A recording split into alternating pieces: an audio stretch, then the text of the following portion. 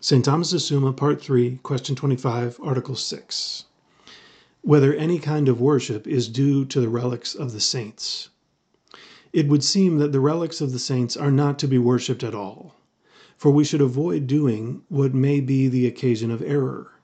But to worship the relics of the dead seems to savor of the error of the Gentiles, who gave honor to dead men. Therefore the relics of the saints are not to be honored.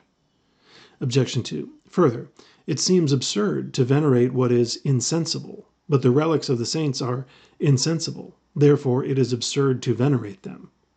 Objection 3. Further, a dead body is not of the same species as a living body. Consequently, it does not seem to be identical with it.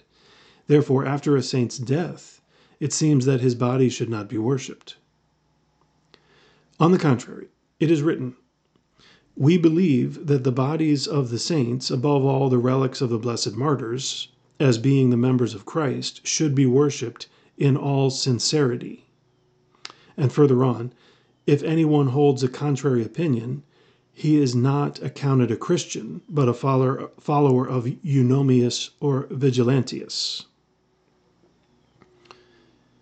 I answer that, as Augustine says, if a father's coat or ring or anything else of that kind is so much more cherished by his children, as love for one's parents is greater, in no way are the bodies themselves to be despised, which are much more intimately and closely united to us than any garment, for they belong to man's very nature.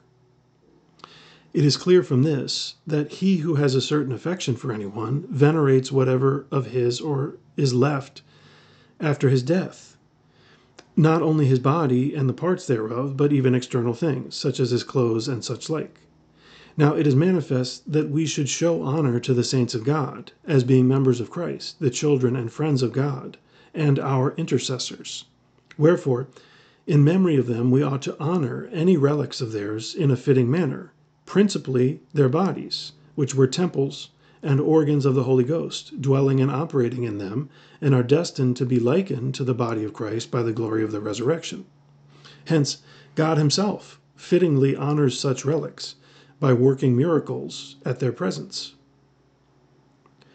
Reply to Objection 1. This was the argument of Vigilantius, whose words are quoted by Jerome in the book he wrote against him, as follows. "We see something like a pagan rite introduced under pretext of religion. They worship with kisses I know not what tiny heap of dust, in a mean vase, surrounded by precious linen." To him Jerome replies, "We do not adore, I will not say the relics of the martyrs, but either the sun or the moon or even the angels, that is to say, with the worship of latria. But we honor the martyrs' relics, so that thereby we give honor to him whose martyrs they are. We honor the servants, that the honor shown to them may reflect on their master.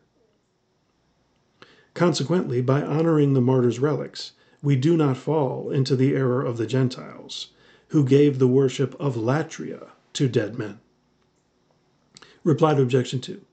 We worship that insensible body not for its own sake, but for the sake of the soul, which was once united thereto, and now enjoys God, and for God's sake, whose ministers the saints were. Reply to Objection 3.